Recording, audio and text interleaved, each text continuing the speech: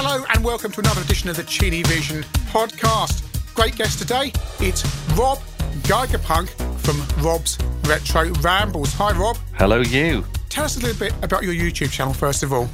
It's just me playing games at random. I'll just pick a game that I fancy and play it. And unlike yourself with all your fancy capture magic, I literally point a camera at a TV screen and talk while I'm playing. But the thing is, it's like being in the room with you.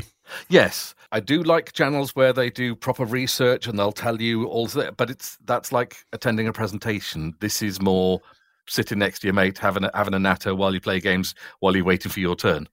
I tell you what it's exactly like. It's like going around my mate's house where he would play the games the entire time and I'd sit there just watching him because I was going to get a chance on the computer playing his new games. It's exactly like that, but it's good, it's great, and it's a very different experience from a lot of YouTube channels. So where did you first come across computer gaming?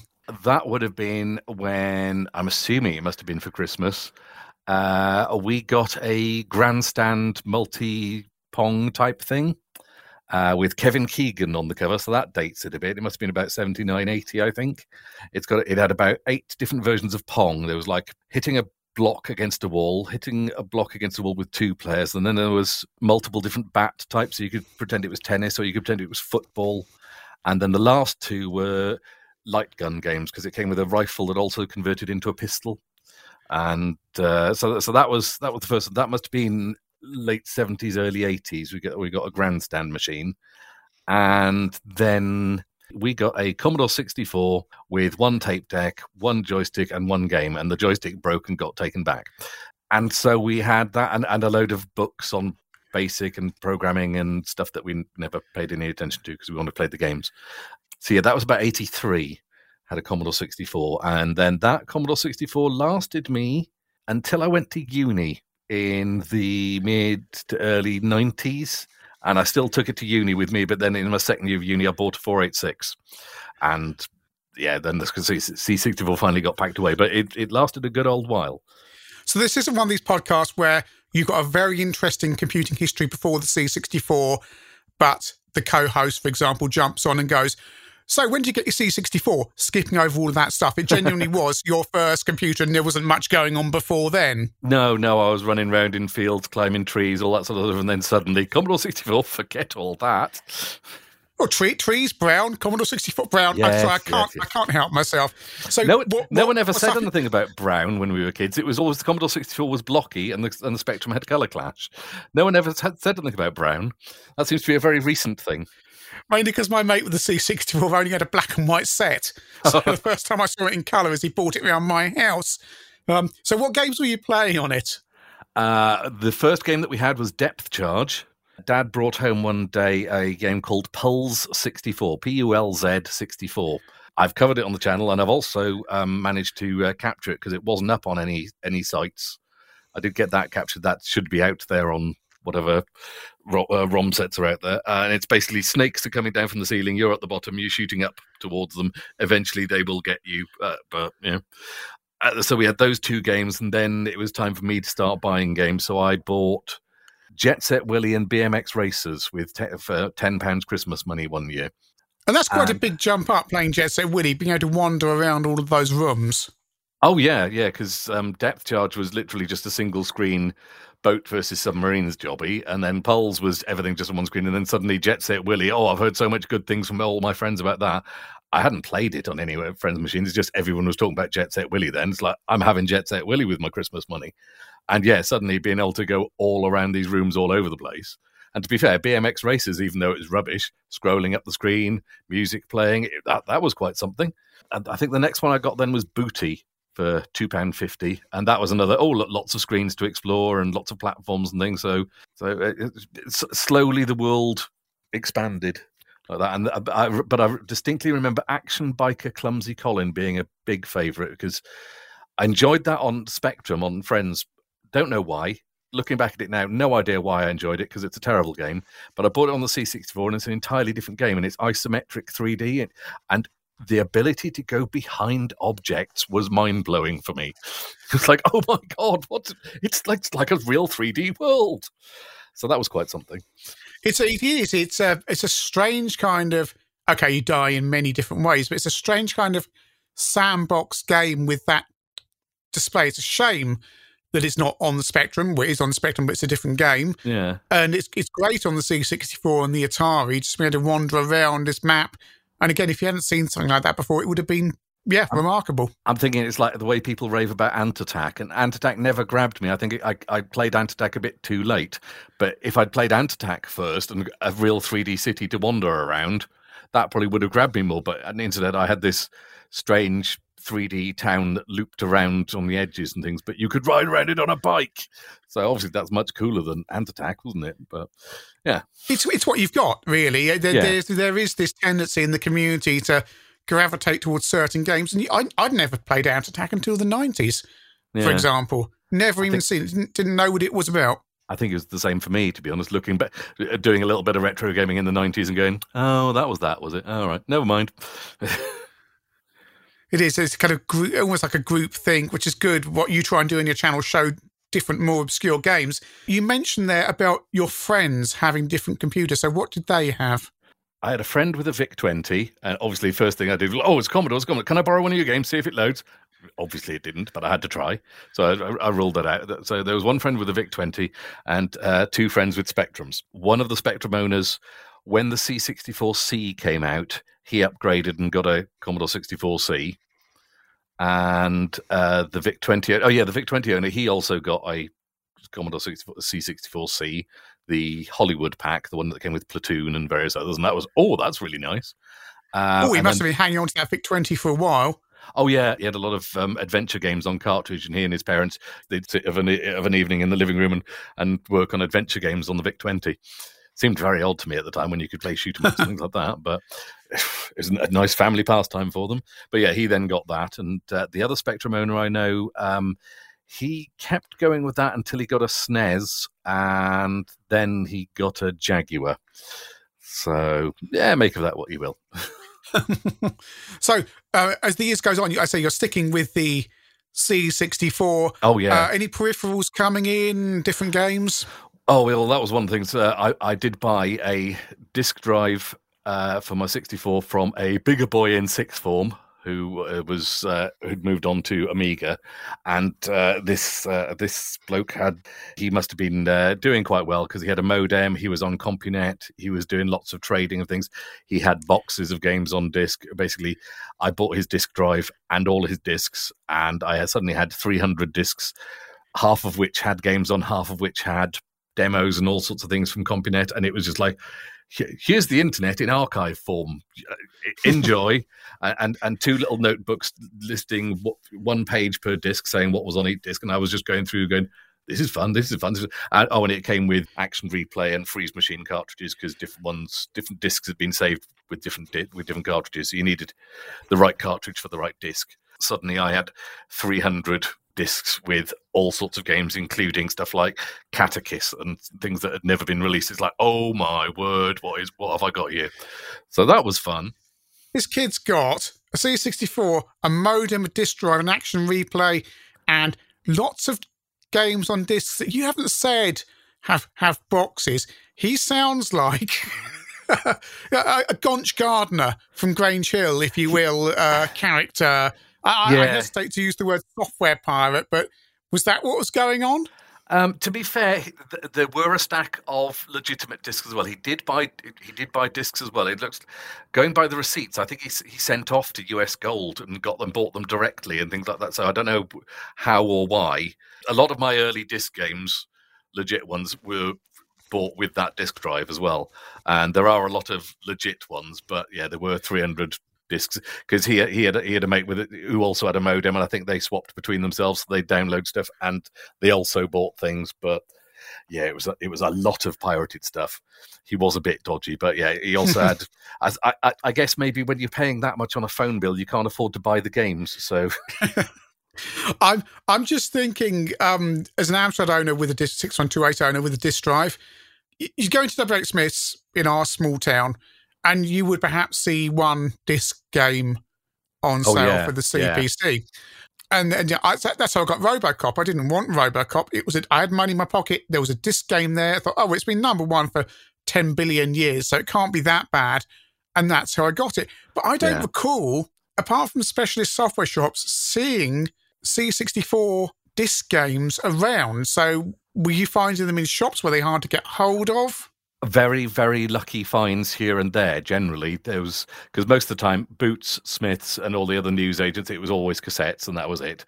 But there was one computer shop in town that stocked all the major ones, and occasionally, very occasionally, you'd see a Commodore 64 game. And sometimes it was within price range, like Bubble Ghost. I think that cost me something like £3-4, but I had no idea about it. I think I remember the review being, it's all right. But it was like £3-4 for a disc game. I'm having it. I'm just having it. It's simple as that. It's a disc game. On the flip side of that, one day I was incredibly lucky. Like, I think the month before, I'd bought Turrican on cassette and had been blown away by it. And then a month or two later, suddenly at the local computer shop, Turrican was there for C64 on disc. So I bought it a second time so I could have it on disc. You say you've been to chains. What were these local computer shops like that you were going to? Oh, literally, as they say, mom and pop, sort of just some grumpy blokes behind the counter in a small little shop round a side alley in town, in Bridgend. And, nothing much to speak of. I think they slowly moved to other places when PCs started taking over and they started doing we'll build you a 486 or whatever, that sort of thing. And then I think probably by the time Pentiums came around, they weren't around anymore. I don't know what happened to them because I disappeared off to uni. When I came back, they weren't around. A lot of these shops were quite short-lived, and including the infamous one in my town, which the local kids nicknamed Hitler Games. Yes. Because the owner looked like Hitler, and it lasted precisely 1 year, the length of his lease. Oh, blimey. So the C64, you really are, as you mentioned, sticking with it. So what was it like as an Amstrad owner who also stuck on pretty much to the bitter end? What was it like as the things were declining, and were you still able to get hold of games easily, or were you tempted to go elsewhere? My bedroom had 3 large drawers, supposedly for my clothes, and then it's like a long desk, 3 large drawers on one side, 3 small drawers on the other side for your socks and pants and that sort of thing. And basically, I just put all my clothes into the small drawers and slowly filled up the large drawers with games. Just all the discs and all the cassettes just filled these drawers. And so I wasn't short of games, and I wasn't bothered about, friends got like snares and Mega Drives, things like that. There was a Mega Drive at the local video shop that you could rent out if you left a deposit. But fortunately, my friend's mum worked there, so she was like, "Don't worry about the deposit. You can just rent it for the rental price." So we'd rent a Mega Drive, and we'd get John Madden and Alien Storm, and I can't remember what else. Oh, probably Road Rash. But this was before Sonic came out, so my knowledge of the Mega Drive stops before Sonic. We'd just play a few of those early games. And it was like, could I get a console? It was like my parents were very much, that's hundreds of pounds. And the games cost how much each? No, you're not having that. That's ridiculous money. You've got the computer there. What are you going to do? And I was fine with that. I was happy with the games that I had. I could go around to friends' houses and play on their fancy consoles if they wanted. And I had the biggest collection of games for the Commodore 64 probably in the entire school. And as they upgraded, like if they got an Amiga or if they got a console, they were keen to sell off their old computers. So I generally bought their old computer as a spare and all their entire collection of games for like £20 or something like that. Suddenly my collection was even bigger, and it meant that they could still play their old games when they came around to my house. So that worked out quite nicely for me. I slowly amalgamated all my friends' computers into my own collection. It's essentially how I started collecting without knowing about it. Picking up 91-ish, 92 Spectrum Plus and another Spectrum Plus, and put them together and made them work because both of them were broken, off of friends and their games, which I still have those games. And you're not aware, but you've suddenly become a collector. Yes, and unfortunate. I've just remembered now, one of the ones that I got saying about getting Commodore 64s, I got a toast rack. I was a toast rack owner, second hand. But somewhere there is a toast rack with a power supply on it with the 9 Inch Nails logo painted onto it, because I was bored one day and decided to paint 9 Inch Nails onto the power supply. So if you ever see a power supply for a toast rack with the NIN logo on it, that was mine, because I don't know what happened to it. I thought it was up in my parents' loft. And when I went up there to get my Commodore 64 down and have a rummage round, I found all sorts of other bits, boxes of Lego, all sorts of things. Can't find that toast rack. There's a box somewhere with a toast rack and my Commodore 64 paddle controllers, and I don't know what else. I just know that toast rack is missing somewhere, which is annoying, because I think I paid probably £50 for it, with a cassette deck and all this guy's games as well. And they're a bit more than that now. So, I mean, this is where the collecting begins. Yes. So tell us about how it expanded. Well, that's the thing. I went to uni and I took it with me and enjoyed playing that. But then it was like other friends that they'd got 486s or Macs, and it's like, yeah, I'm doing a computing course. I do kind of need to have my own computer at home. So savings and parents helping, and I got a 486 DX266, and I had a choice of, do I want 8 meg of RAM or do I want a CD drive and sound card? And I saw Doom in the shop running on that equivalent machine, and one with the CD drive and sound card and one with 8 meg of RAM, and I saw no difference between between the amounts of RAM, but I did see a difference in having sound. Suddenly stereo sound was, oh my word, yeah, I'm having the sound card. So it took me a while to upgrade to be able to get anything more that required more than 4 meg of RAM. But that was Doom, that was Day of the Tentacle, all sorts. I was just playing PC games non-stop then for the next 10 years probably, and the 64 got put away into the loft. So presumably, though, you're running emulators and things on the PC, because this was the boom time when all this stuff came out. I dabbled a bit. I remember first seeing some Spectrum emulators and going, oh, that's got, but didn't have much joy with Commodore 64 ones to start with. I'm not sure what, and it felt emulated. It didn't feel like the same thing. Oh yeah, it was. It was like, oh yeah, it's good. You can run that now. Now I can play. But there was, at the time, it still felt like it's a novelty. Oh look, you can do that. But it's like, well, I could do the real thing if I wanted to do that. But yeah, it's kind of cool that I can do this. But the PC, I'll play PC games. I'll play Carmageddon and all this other stuff. If I want to play C64, I'll play on the 64. But you've got this massive collection now of machines. For example, an Amstrad CPC 464, your favourite machine. And all these other bits of kit you've got. So how did that begin? Because I'm guessing it didn't begin. I was assuming, like me, it had begun when you were at school obtaining all these bits of kit, but it sounds like it actually started after the PC era. Pretty much. Well, around about, let's see, it was about 98, 99, I met my now late wife, Jules, and she had a Mega Drive. And so we then had a Mega Drive and various other things, and an N64 and Master System, and I think I picked up a SNES cheap somewhere just at random. Oh, and around about 2000 as well, in a junk shop, I picked up a Vectrex for £12 with an extra cartridge of Scramble in it, because I just saw it in the junk shop. Went, oh my god, that's a Vectrex. I wonder if they know what they've got there. And obviously they didn't. Well, yeah, mate, how much do you want for this? 12 quid. Yeah, all right then. Walked out the shop, trying not to giggle insanely, just shaking as I got it out there, and it still worked. It's like, oh my god, that's probably the best bargain I've ever had. But it was just these occasional, oh, that's cheap, car boot finds and that sort of thing, just picking up the odd bits and pieces. And then sort of like PS3 came around, and I'd picked one up fairly cheap, and I started trying to play Battlefield with the boss, and it was like, it's like playing golf with the boss. It just wasn't fun. And I just couldn't get into it. And the PS3 kind of ruined me for games. I got so bored with all the just samey stuff that was coming out, all the same sort of, you joke about Commodore 64 being brown. There were so many brown shooters. And it was also very much like, I don't know if you ever went to UK Resistance, Gary Cutlock's website, very much blue skies in games. All these modern games are all rubbish. We want to go back to running fast with red sneakers on and blue skies in games when things were happy. I was like, yeah, although I was never really into Sonic, I can grok that. I felt a calling there that older games are more my thing, and I've got so fed up with modern gaming that I got because my Xbox was chipped. I had an emulator. I had emulators on that. I'd been watching people like Steve Benway playing games badly just so you can see what they look like. You don't have to be an expert, and you don't have to do you can sit and play a game and go, oh, I remember this game.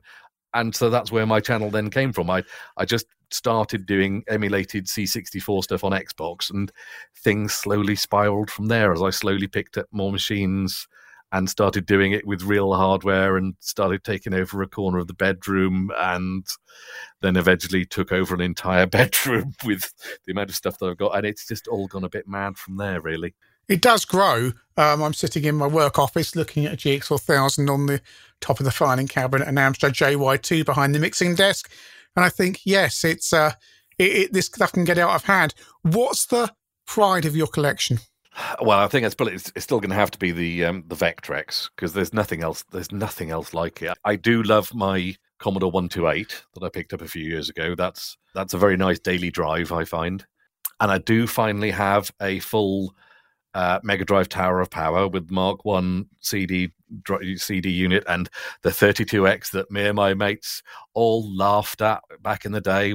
Yeah, it gets to be an itch that you need to scratch, whether you can actually play in the games that how many games of the 32X have I played? 3 or 4 so far, but they're there. They're all there so that I can play them when I want to, and they're all wired up and ready to go. That was the other thing I wanted. I didn't want to have stuff on shelves. I wanted consoles that you go, what do you fancy? Do you want SNES? Do you want NES? Do you want Saturn? Do you want this? And just switch them on, and the TV is all wired up.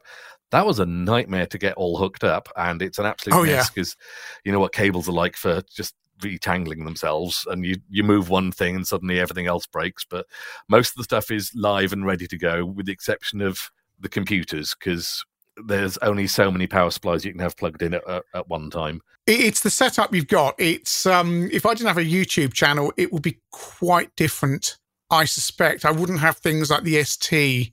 I wouldn't have an ST at all. Yeah. To be honest, there's things I have to get out for the channel, like the Archimedes, that I'd much rather have out for me. But there's a kind of feeling of this monster that you've got, that you're riding, that almost like dictates what you're doing. Do you find that? Yeah, a bit. Like you say with the ST, I've got an ST, and I couldn't even touch. Is it a 520 some STFM? Maybe, I can't remember, because I only knew one kid in school with an ST, and he wasn't a friend of mine, and he was just like friend of a friend of a friend. It's like, oh, he's got an ST, is he? Oh, that's interesting. I've never got to play it, so I've got no. If I want to play something like that, well, I've got an Amiga 1200. I'd use that instead, wouldn't I? So there's probably ST owners going at that now, but it's just like you say, it's early Amiga games. Yeah, that's where your ST comes in. When they didn't the early stuff where they did it originally on the Atari, and all people are going to hate me, but I say this stuff on the channel, and it's true. It's because everyone complained about lazy ST ports, and that was that. So yeah. But yeah, I've got some systems that I've picked up dirt cheap just because maybe I'll do. I've got 2 TI-99s. I've never seen a TI-99. One day I'll get around to playing them and covering them on the channel, just because other people might like to see a TI-99. But I've got no, love of it. So I love the Dreamcast, but it doesn't fly on Chinny Vision. It just doesn't, and there's no point trying to fight that. I would sit down and play Wet Tricks all day long, for example. But I just, because I'm capturing, I just don't get the time. It's sitting there, but I just don't get the time to do it. And as you say, it's trying to select what you're going to cover. I try and batch capture. I try and do 2 or 3 games on the system at once to save swapping stuff around too much. But you sit there, and I go on somewhere like CPC Power and say, right, okay, what publisher haven't I covered recently? Go down the list, trying to pick games. You've got to make sure you've got it for all the systems, and it can become a chore, which is, again, why I like yours, because if you're just sitting down and playing one system on C64, it's just nice and easy. And those little 2 or 1 system game reviews I do, it's like, it's nice and easy. It's not all the hassle of, oh wait, do I have a crack for that that's going to let me get through that version quicker, because I can't play these games for 2 hours each and all that. Whereas if I've got something and I've accidentally turned on infinite lives, and like I'm then stuck playing it because I go, well, I guess we're in for this one till the end, then, aren't we? Or like when I foolishly tried to play Sensible Soccer and accidentally stuck it onto, what was it?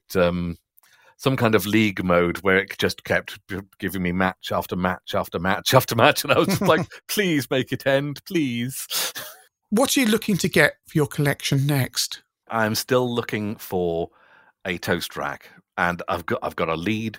There's a shop. I don't want to say exactly who, but they've said that they've got one that they're working on, and the guy who fixes these things thought he had it fixed, but he's not sure, and so they're going to get back to me when it's fixed and let me know, and they're not going to let it go to anyone else in the meantime. So it's like, oh, okay, so I'll hold out hope for a toast rack at some point there. But I've got a 30-odd-year-old cassette that Dad brought home from work that I've never been able to play, and they're all Commodore PET games. So I would love to get a Commodore PET just to play that cassette. But unfortunately, I missed my chance to find one cheap at a car boot sale 30 years ago, didn't I? So they're silly money now. And, of course, Rod Hull has stopped doing his mini PET now. Oh. If he still had those, I might consider saving up for one of those, but sadly. That's the future as 8-bit who was doing those kits. I mean, yes, there was a point in the 90s where you were fawning over pets.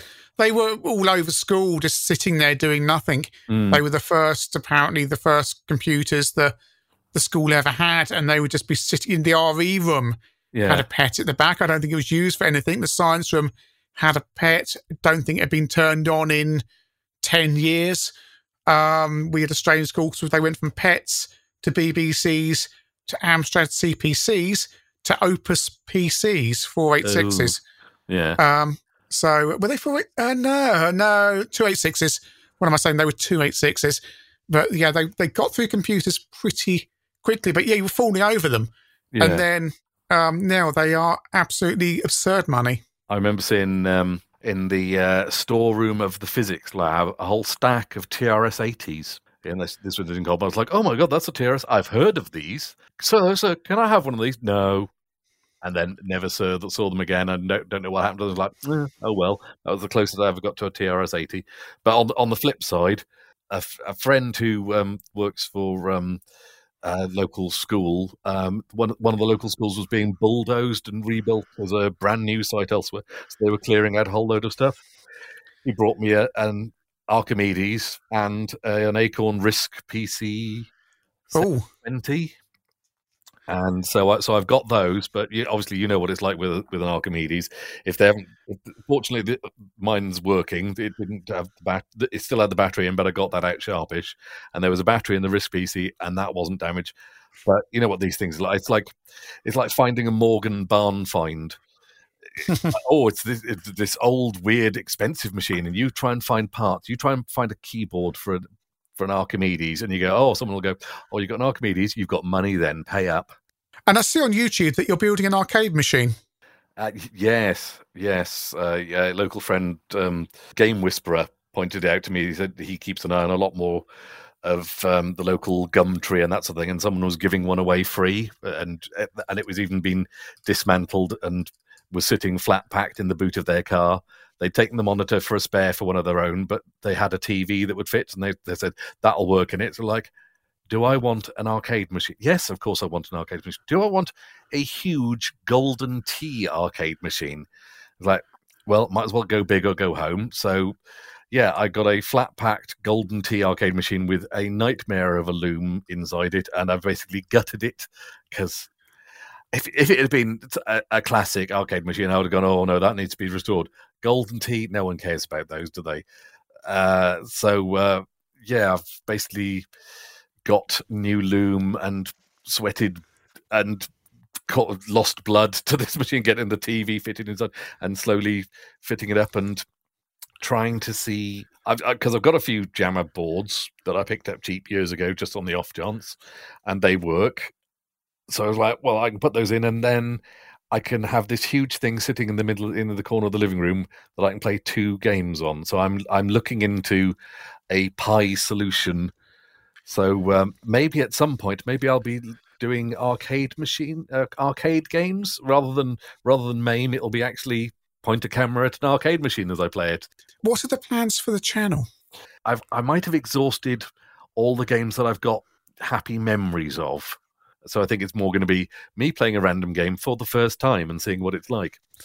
You'll be on Rick the Roadie in no time. And whereabouts can people find you? Well, I would say Twitter. That would normally be my normal place, but who knows where Twitter's going these days. And in terms of YouTube. Around.